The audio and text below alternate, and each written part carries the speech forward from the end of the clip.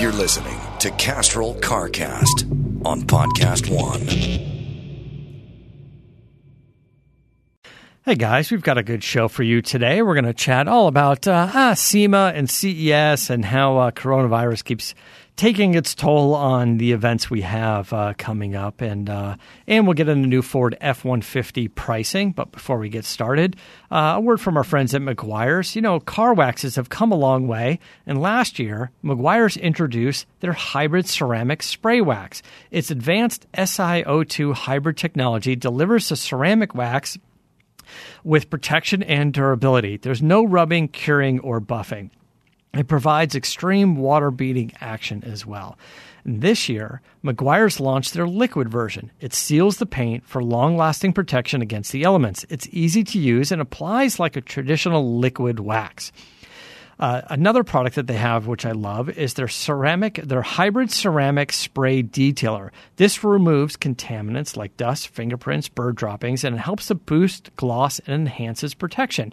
It's ceramic made easy by Meguiars. It's available pretty much any auto parts store or Walmart, wherever. So guys, check that out.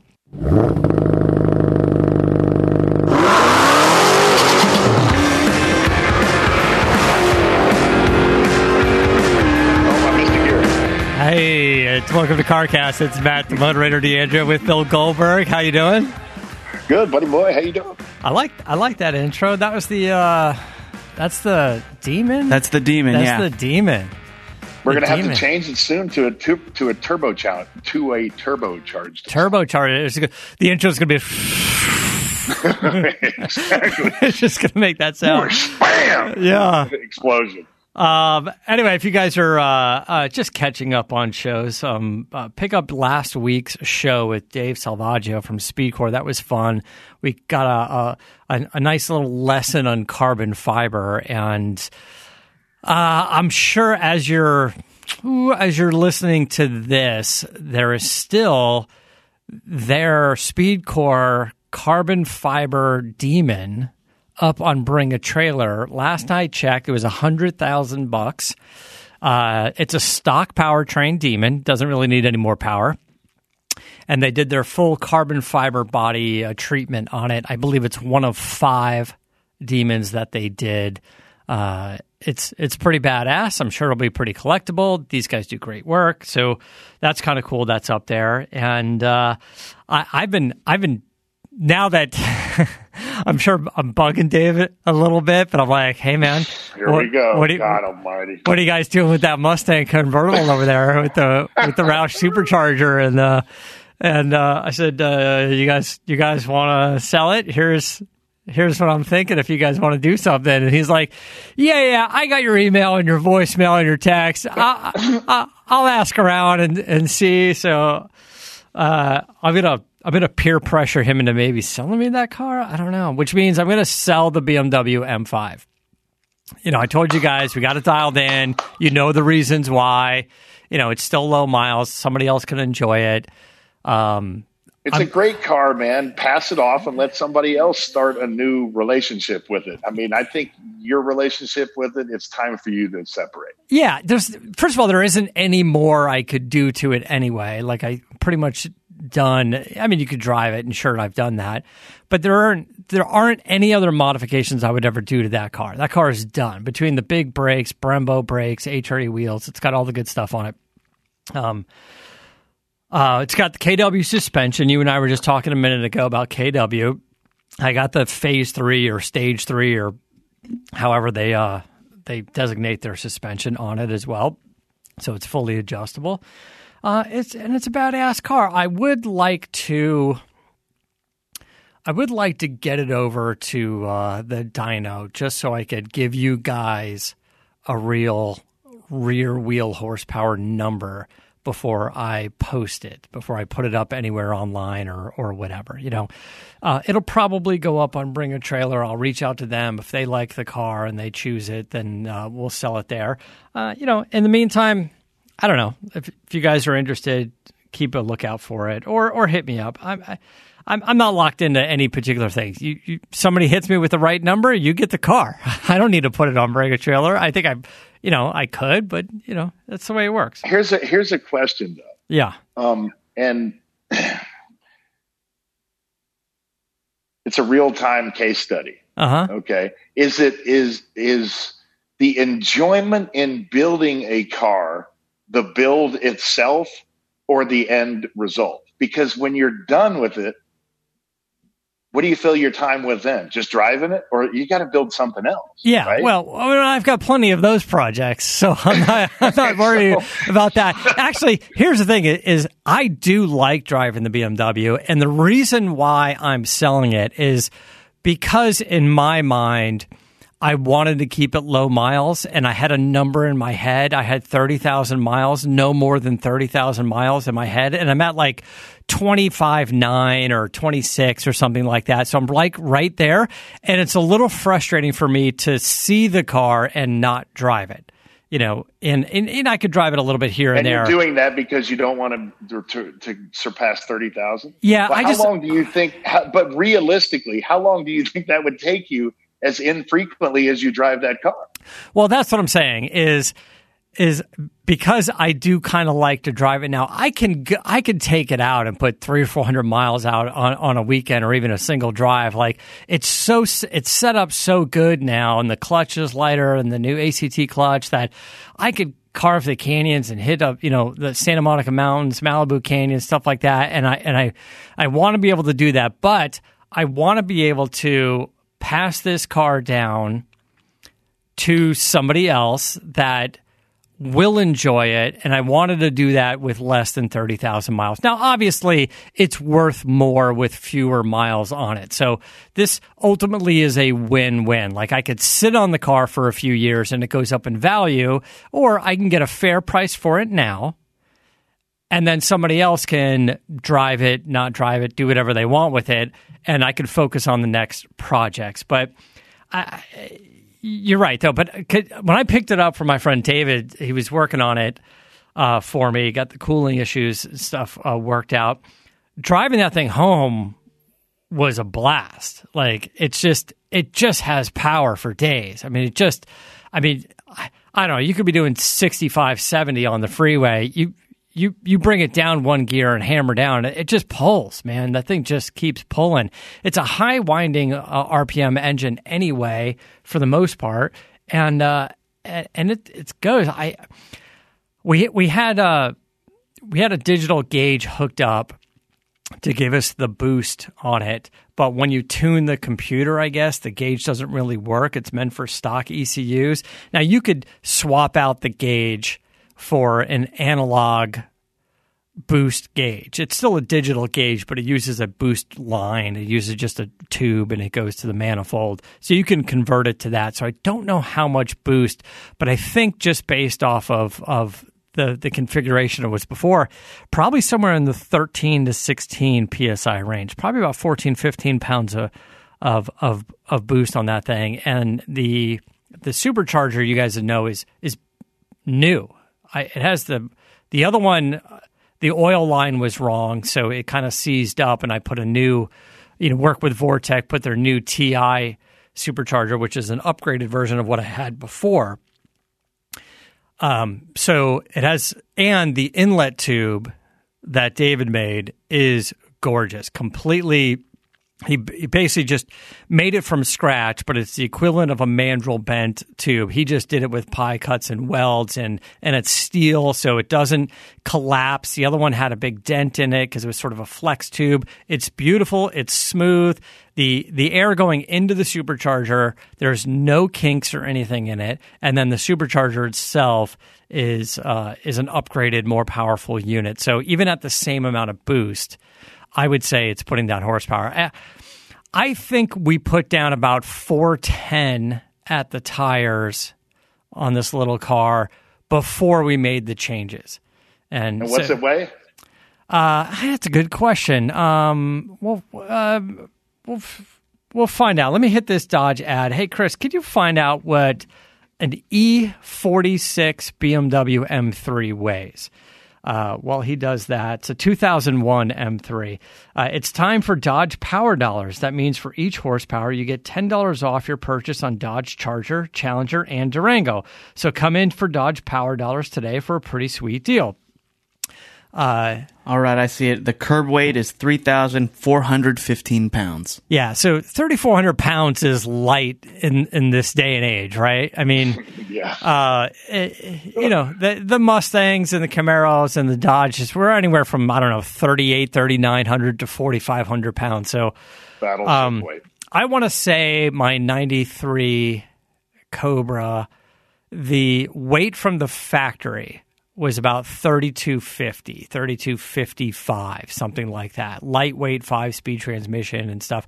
And then, when you do all of the modifications on it, if you think about it, you do,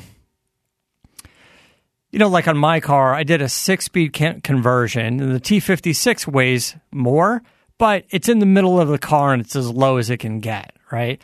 And then the brakes and the 18-inch wheels are heavier, but the rotor is a 2-piece rotor with a lightweight aluminum, hat, and but the caliper is bigger. So how much weight are you adding? And then your cutting weight, like you take out the stock stamped steel K-member for the front suspension, and then you put in a tubular K-member, and it cuts, 30 or 40 pounds off the front end, but you added big brakes and a heavier transmission and more wheel and tire. So that's going to be one of the, it's going to be kind of one of the things where I'm not just about, on that car specifically, I kept the original engine, obviously highly modified, but the original engine is an iron block and the heads are iron heads. It's got the original GT40 3-bar heads. They're all fully ported and stuff like that. But so I know the nose is going to be heavy like it was before, but can I start to shift the weight around? Let's say the Cobra jumps from 3,250 to 3,500 pounds. It's where am I carrying that weight? Yeah. When we corner balance it, we're going to see where that goes. Now the truck, on the other hand, the Lightning, I have been thinking about different. It is different because we know that carries all the weight in the front, right? And nothing in the back. So for this truck specifically, I wanted to try to shift some of that weight. It doesn't have to be all original. I'm going to pop that whole engine out. And as you guys know, I'm going to an aluminum dart block, aluminum heads. So that should cut about 100 pounds off the front end. And then the suspension that's on there, that twin I-beam deal that's on there, when I went to the DJM suspension, the stock pieces were significantly heavier. And I got bigger brakes and I got bigger wheels, but I put them on the back as well, big brakes and big wheels. And I moved the batteries to the back. So not only did I take 40 pounds of battery off the front of the truck, I moved it to the back under the bumper, and I added a second battery, and I got them just in line. It's still 12 volts. I didn't increase the voltage. All I did was just add another 40 pounds to the back just to get a little bit of extra weight for traction. I don't know that much is going to make any difference in the world, but I did take 40 pounds off the front and put 80 pounds in the back. And then my last conversation, of course, with Salvaggio at Speedcore was, hey, can we do the carbon fiber bumper off the front and the hood? You 5 pounds. Yeah, so the bumper is a big, heavy steel piece. It's actually pretty big, and he said that's a pretty easy job in their world. In our world, maybe not, but he can just, He said, well, that one's easier than a hood for sure, right? Because of the structure and the bolts and all that stuff. He can just take the bumper and just kind of lay it up, do the carbon fiber, and come back with a piece that's, instead of a 30-pound bumper, maybe it's a 10-pound bumper. There was a lot of reducing weight in the front, moving some weight to the back, and the transmission that I'm putting in there is what was the GM transmission? The 4L80E. But it's going to have a gear drive, a gear vendor's overdrive unit on the back. Now, it's not that big, it's not that heavy, but it goes onto the back of the transmission, and if you figure where that is, that's a little bit under the front of the bed. So I'm moving weight more toward the back of the vehicle. So I think the truck weighs 4,500 pounds, and I'll have to look up the specs on the front to rear weight difference. But I'm curious to see when this is done. Are we at 4,500 pounds? I'm fine with that, but where is the 4,500 pounds?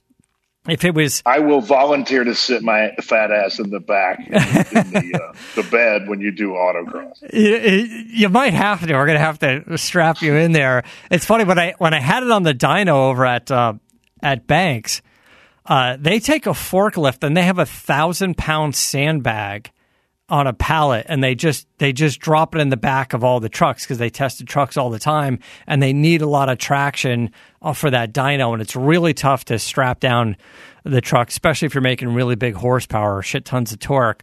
So they just drop it takes 5 minutes. They just grab the forklift, lift the pallet, drop it in the back of the truck, and to hold it down. So I don't know. Listen, if I was getting 65% of the weight on the front of this truck, and I don't know what it is, we'd have to look it up. If I can get it down to 60 or 57, that's a win in my book. I think you're going to feel that. A huge difference. Yeah. It's going to make a huge difference. But anyway, so you and I were talking about events a minute ago. CES, SEMA, rules are constantly changing. We keep saying, hey, will it happen? Will it not happen? Who knows what's going on? I can tell you that I think I just got something in my inbox saying that IndyCar, which is going to run Laguna Seca in September, is not going to happen, which is interesting because they are running other places and they are running without spectators, and they're making it happen. But California is such a pain in the ass. And so indecisive on rules and this and that, and politics aside, they're basically saying we're not going to run Indy in September. Probably at this point, less of a health issue and more of a politics. It's a political issue because for them to throw in the towel this far in advance is them just going, nobody wants to work with us. Nobody wants to try to make this happen, so we're not going to put in the effort. Meanwhile, here we are, less than 4 weeks out from Indy 500, and they still want that to happen because everyone's trying to make some version of it happen. And if you can do it and wear your masks and be safe and cleaning stations and fewer capacity, some people would like to go. By the way, we're not forcing anybody to go. So if you don't want to go, watch it on TV. If you want to go, then you can go. But that still seems to happen. But some of the big events in our industry is one, first of all, CES, which is coming up in January. CES in our world has become a huge important event for the automotive space. Cars are being debuted there. A lot of technology in cars are being debuted there. And it's becoming an important piece of the automotive industry, especially as traditional auto shows are dying off. By the way, they were dying off before coronavirus, So CES has said they're going to do a virtual show. And the reason why they hit the announcement early is because they're challenging all of the exhibitors to come up with something. This isn't going to be... I think that's the right way to go about it. Yeah, they're saying, hey, we're going to do a virtual show. We don't have to force it. We don't have to force people in the room. They're still going to sell tickets to the event. And I guess it's all going to be done on the CES website. And when I say virtual show, it doesn't mean they're going to fill out the convention center and just have camera guys rolling around. It's these car companies are going to be able to do their own presentations. Like we saw the Bronco debut, and we saw what was the other one that we watched? The Ford F-150 debut. And, they had sort of a scripted stage, and they filmed it, and there was two people on stage, and they were, 10 feet apart. It was Dennis Leary on one side and the VP of Ford on the other side. But it was all filmed and presented. So that's what CES, how I understand it at least, that's what CES is saying is, hey, exhibitors, come up with your virtual presentation. and they'll make it part of the program. So I'm okay with that. Listen, it's always difficult to get out to CES anyway because of the timing and the holidays and the other shows that are going on. In our world, we always had SEMA and then there was PRI for a bunch of people, and then holidays, Christmas, and then January I get out to the Arizona Auction Week at the end of January, Barrett-Jackson, RM, Gooding, as all of those things were happening on a regular basis. It was tough to fit CES in there, so I don't mind a virtual version of it. Maybe there's a little less business going on, Of course, SEMA is a topic of ours as well, so we should talk about that. SEMA is still, keep in mind, a trade show. And there's a lot of business that has to happen, a lot of international business that has to happen. If SEMA was a virtual show, would there be as much business happening? Probably not. But do we need a SEMA show? I'm probably not. Listen, and I'd say they need to make the decision like ASAP, just like CES did. I don't know. I'm torn. I really am. In speaking to Richard Waiters from Magnaflow about it yesterday, and getting some behind the scenes knowledge, I don't know, man. I don't know what the right decision is this day and age. I mean, look at how Ford did the Bronco presentation. Yeah. I'd say that was a success. I thought their F-150 presentation was very good as well. So why can't these entities take a page from Ford and come up with something during these circumstances that'll blow people away because they have 6-7 months to prep for it now. I don't know.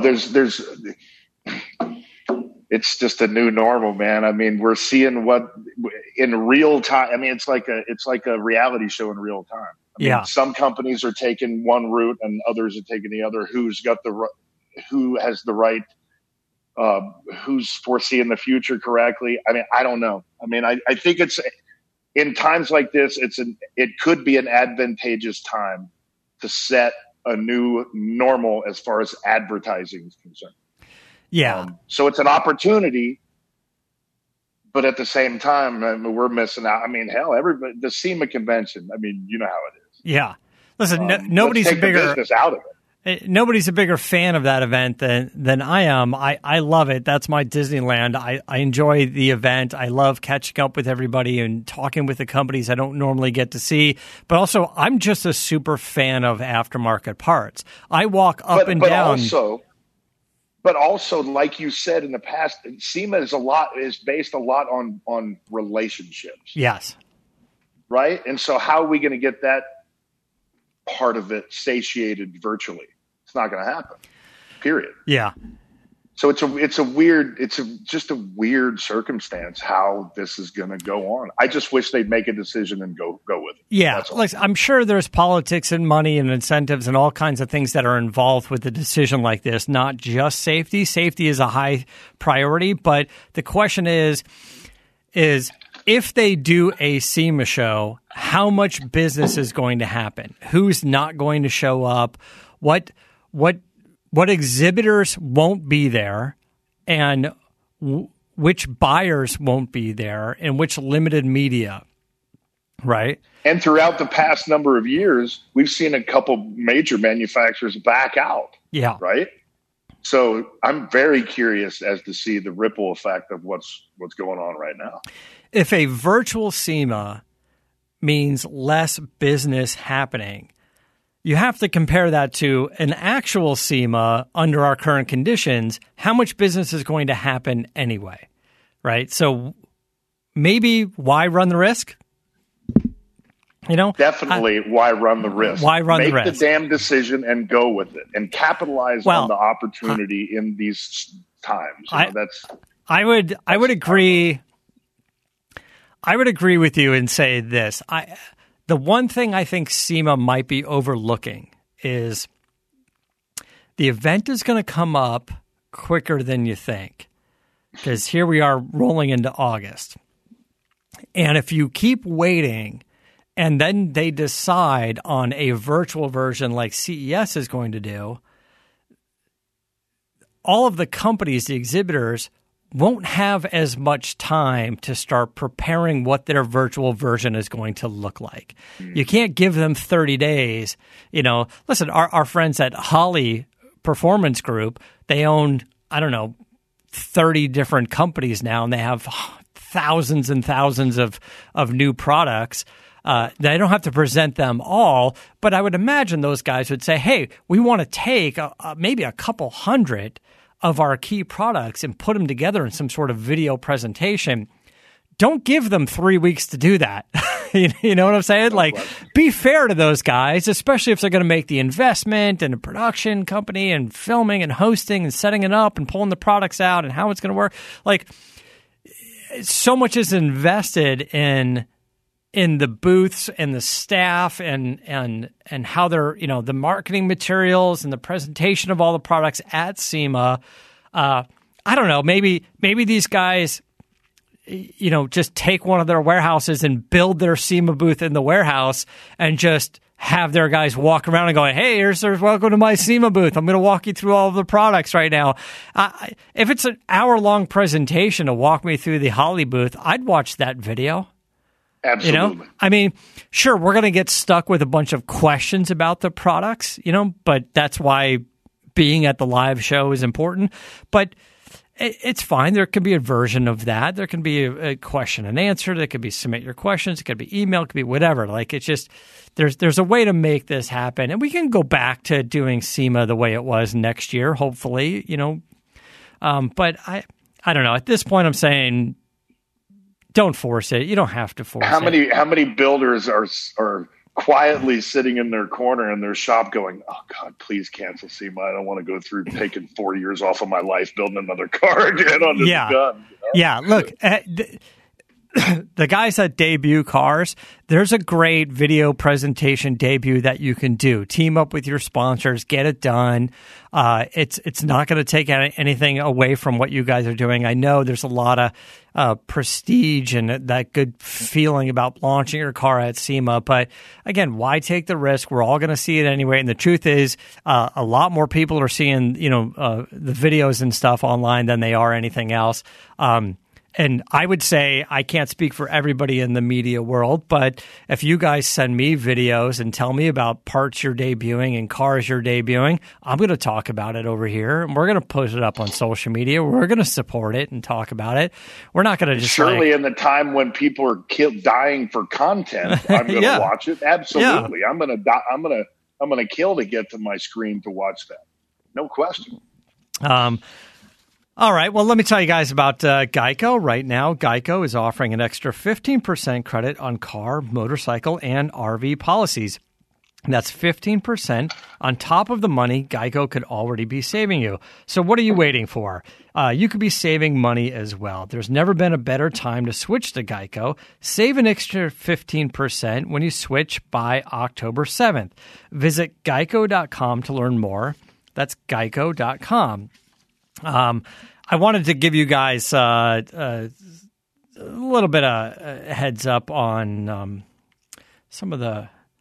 We talked a lot about Ford F-150. So Ford F-150, the new version, which I haven't seen it in person, but the presentation was good, as we talked about. It looks cool, hybrid version and onboard generators and some cool options. The news is out that the 2021 F-150 will have a base price of $30,635. So for $31,000, it gets you into the base version of this, which is good. And then by comparison, a F-150 Limited two-wheel drive Super Crew is $72,500. I think it's about $3,500 to make it all-wheel drive, to make it four-wheel drive. So, $72,000 for the 2-wheel drive limited Super Crew, $75,000 for the 4-wheel drive. I don't know what it's $2,500 for the hybrid powertrain. So I guess if you went with like a pretty well equipped limited, which has a lot of standard options on it, all-wheel drive, 4-wheel drive, Super Crew, hybrid, EcoBoost, you're about $78,500. I don't know. I just kind of feel like it's a lot of money, but also we kind of knew, we knew all these trucks were going to be creeping up. I don't know that these numbers are that much more than the previous year. I think the base model at $30,600 is like, I don't know, $100, $150 more than the base model from, the previous generation, the current generation. But if you looked at over the last 10 years, then there's a big jump in price, right? There's a big jump in price. And obviously, you can't really compare. You can't compare the limited at $75,000 to to whatever my Lightning from 25 years ago, because that thing was, I don't know, $22,000. But I guess that's what it is. So that's what you're going to be. You're $30,000 on the low end. You're probably $75,000, $78,000 on the high end. I would imagine you could probably even load it up with a few more things and you'll be in the 80s right quickly. Yeah. Some of the other prices here, starting prices for the 2021 F-150 Lariat Super Cab is about $1,900 more than it was last year. It's $46,890. So let's call it $47,000 for the Lariat. The King Ranch is $58,000, and the Platinum is about $61,000.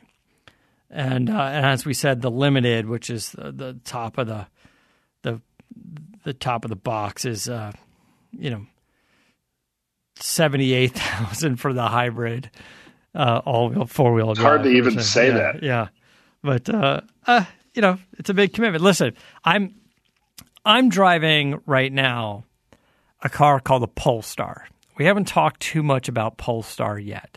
It's popped up at Monterey at Car Week a few times. Polestar is sort of a spin-off brand from Volvo. It's meant to be a high-end luxury electric hybrid. And I believe they're specifically calling it electric hybrid as opposed to a traditional just a hybrid because a lot of the hybrid vehicles that we have get about a 30-mile or so range on just electric power. Like if you think of plug-in hybrids, not Prius hybrid, right? Like my mom's RAV4 hybrid, it's not a plug-in hybrid. She just drives it and it gets, 35, 40 miles per gallon. It switches from gas to electric, does everything on its own. Then there's a plug-in hybrid. I drove a Volvo S90 T8 hybrid, this sedan, this past week, full-size sedan. It's gorgeous, plenty of room in the back, very comfortable, and it's a plug-in hybrid, which means I could fill it up with gas and drive it around. Also, there's an outlet in the front. You can plug it in at night. You get about 30 miles of range. And you could drive it in an electric mode, or if it'll also kick on the gas engine when it needs it to charge it or to give it more power, or depending on how you drive it. But in theory, you could putt around town in electric mode and get about 30 miles of range. It worked well. It was pretty seamless. And on the touch screen, the infotainment system, you could click charge. So if you don't want to plug it in and you're going on a road trip and you're going to be, sitting in the car for a while anyway, you can have the gas engine charge the battery. So it's fine. So the Polestar has a similar setup, but with more power on board. So it gets about, none of the numbers are final, but I think the website says about 60 miles range, so double the range on the electric-only version of it. When I got in it, it was roughly 70 miles, so I think they're dialing it in. It has the same twin-charged engine as the Volvo, the 2-liter supercharged, turbocharged, but now combined with electric motors, it'll do all-wheel drive, and it's over 600 horsepower combined. It's 619 horsepower. And again, they're finalizing that number. I think the website says 600, and the press release says 619. They're figuring it out. I drove it here. I just picked it up. It's a short loan. It's a prototype car. They're not for sale yet. They're doing some pre-orders, and it's not meant to be a high-volume car yet. And I'll explain to you why. It is, first of all, it's very pretty. This is a 2-door coupe, like a full-size coupe. Imagine like, I don't know. I don't think it's like M4 size. I think it's a little bigger than M4 size, maybe like M6-ish size. I'd have to run the numbers on it, but it just feels a little roomier. So it's pretty nice. The entire body is carbon fiber, and it is gorgeous. First of all, I'm a fan of the Volvo design recently. The Volvos, they all look pretty good. The SUVs, the sedans, they all look pretty good. The XC60 is a little squattier, compact version of the SUV. I think the bigger one has better proportions, but the lights and everything look very, very good on it. So with Polestar doing a carbon fiber body, they were able to refine it even more. Because if you think about it, we had this discussion when I spoke to the exterior designer of the Ford GT. He told me something about that car as well. He said, hey, you see how the door comes down and then it kicks out 90 degrees where the sill is, and it kicks down 90 degrees where the rocker panel is. He said, we can't do that with a steel or aluminum body because those sharp turns thin out the metal. Hey, Gage. Matt says hello, Gage.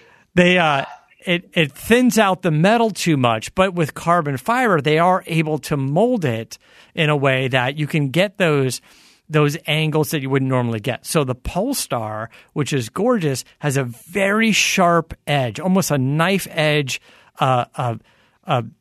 like a blade going up along the fender on the front and the rear of the fender. It's a beautiful sharp edge that they're only able to do in carbon fiber because it would thin out the metal too much. Also, it cut 500 pounds off of the car. That's substantial. Had they done it in a steel body. And that allows them to not, we talked about the look, but also the reduced weight certainly helps them load it up with the batteries and the powertrain and range and all the things. Now, because Polestar is new and it's more of an exercise for the future of this company than anything else, it's $150,000. And we expected it to be. Yes. Now, this is why they don't expect to sell 10,000 models. And initially, the first few years, it'll probably, I don't know, I forgot what their prediction was, a couple of thousand, maybe 2,000, maybe 500 a year for the first few years. The issue with it is although I like the Volvo styling, when you get in the car, it's basically Volvo interior. It has, their nice steering wheel and nice leather, but the infotainment system, everything is exactly the same. Even some of the exterior styling, the lights and everything are all exactly the same. You can see how it's an evolution of Volvo's brand. If Volvo said, hey, we can do a carbon fiber body, so we get nice, good, hard edges and sharp lines, and we can do a kind of a holds no bar, a powertrain system, hybrid system. So they were able to do all of that with Polestar. But the Volvo is really nice for $60,000. And you're like, well, do you want to make the jump to 150,000 for these increment improvements? I would say you'd have to be a real early adopter in technology to want this, because although the styling is good and the Volvo interior and all that is good, you can get it in a Volvo for 60 grand or 50 grand or 68 grand or whatever.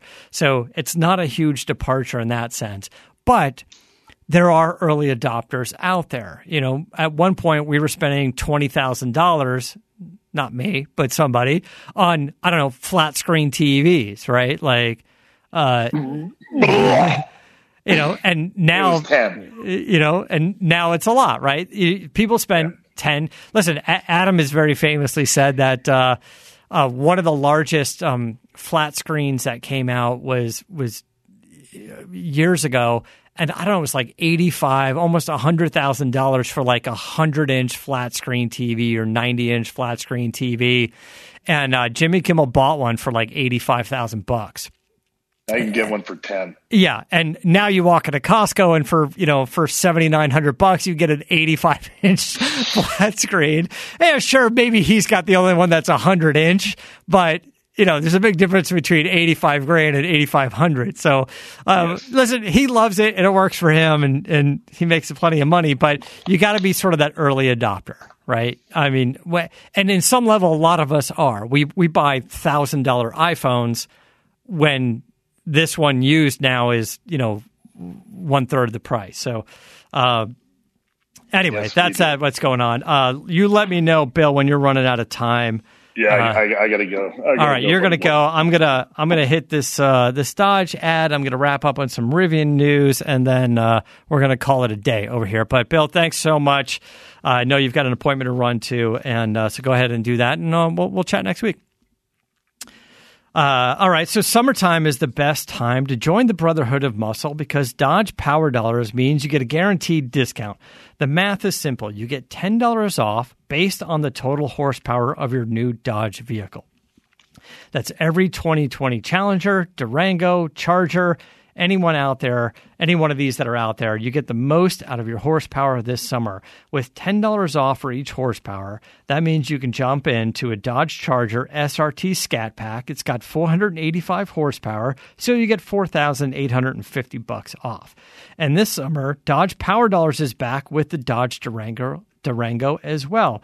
Whether you're behind the wheel of a Durango, you're behind the wheel of a performance-driven SUV. And whether you're rolling out with friends or family, you'll be able to fit everyone in the Durango, because it's got 7-passenger seating capacity. It really works. And you heard the announcement we made a few weeks ago. Ooh, the Durango Hellcat. Oof, big horsepower in that thing. So get more power. You get more off. It's that simple. Hurry into your local Dodge dealer now to take advantage of Dodge Power Dollars. We talked about the Ford F-150. We talked about the hybrid version, the pricing on it. And then, another truck that I'm a fan of from what I've seen so far is Rivian. It's the all-electric pickup. They got huge investments from Ford, huge investments from Amazon. Amazon wants Rivian to make delivery trucks, and they're putting in a long-term order for 100,000 electric delivery trucks, which is a huge commitment. I love that idea, by the way, is you invest hundreds of millions of dollars into the electric company that makes the trucks, and then you buy a bunch of products from them, eventually essentially fueling their own sales, almost guaranteeing their success. It's a great strategy. But the electric pickup truck will start shipping in June of 2021. It's a little delayed because of obvious reasons. Coronavirus, there's factories have to be shut down or limited capacity, and supplies are running thin because you can't get companies to make anything. As a matter of fact, I heard that one of the big shortages we're going to be running into is cans. So all of the beverage companies, beer companies, soda companies, they're having an issue getting cans made because even the ones that own their own factories are having issues getting cans made. So everything is suffering in some weird effect. But June of 21, Rivian electric pickup trucks should start shipping, and then the SUV should come out a few months after that. All right, before we wrap it up, just also want to mention that our friend Dan Edmonds used to be at Edmonds.com, and I think he's with Autoblog now and maybe doing a few other things. I've always liked Dan's deep dive into the suspension. He takes a lot of the trucks and puts them up on the ramp and goes in and explains it. He's very, very knowledgeable about that stuff. I always love having a nerdy conversation with him. And I couldn't end the show without mentioning, although he does a lot of trucks and SUVs, Dan just did a deep dive into the Shelby GT500 suspension. The new GT500, the carbon fiber wheels, the magnetic ride. It's at Autoblog. Go to Autoblog, look it up for the GT500 suspension deep dive. And he goes through some fantastic details of what Ford has been doing there. The brakes, the rotors, the control arms, the way the steering is, the carbon fiber wheels. He breaks down some of the weights of these things and what the wheels weigh and, the coating on the inside of the wheel to protect the carbon fiber from heat, from the brakes. Like, it's really, really, really cool stuff. So, Dan, I always appreciate your stuff doing that. I'm a huge fan. You know that. And I read everything on that article. It seemed like it was pages long, but I just kept getting into it going, what? I like that. I like that. Very, very good stuff. So check out Dan Edmonds' deep dive, suspension deep dive on the Shelby GT500. All right, we're going to wrap things up now. And then, more stuff coming next week. And then later this week, of course, Adam and I are back in the studio talking more CarCast stuff. And I believe we're going to have a guest. I think Friday we're going to have the guys from Gooding. We'll have David Gooding. And Hans Worrell. And Hans Worrell back in from Gooding. They've got auction coming up next week. And it's all online now, so you guys want to check that out. All right, guys, thanks for listening. Until next time, keep the air in the spare and the bag in the wheel. For the latest updates and call-in times, follow the show on Facebook, Twitter, and Instagram at CarCast Show. If you'd like to write in, fill out the form on CarCastShow.com. And don't forget to give us a nice rating on iTunes. CarCast is a Corolla Digital production and is produced by Chris Loxamana. For more information, visit CarCastShow.com.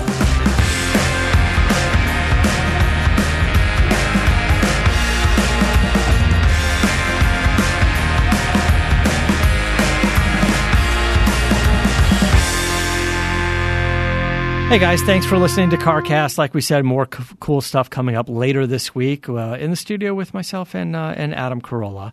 Right now, Geico is offering an extra 15% credit on car, motorcycle, and RV policies. That's 15% on top of the money Geico could already be saving you. So what are you waiting for? You could be saving money as well. There's never been a better time now to switch to Geico. Save an extra 15% when you switch by October 7th.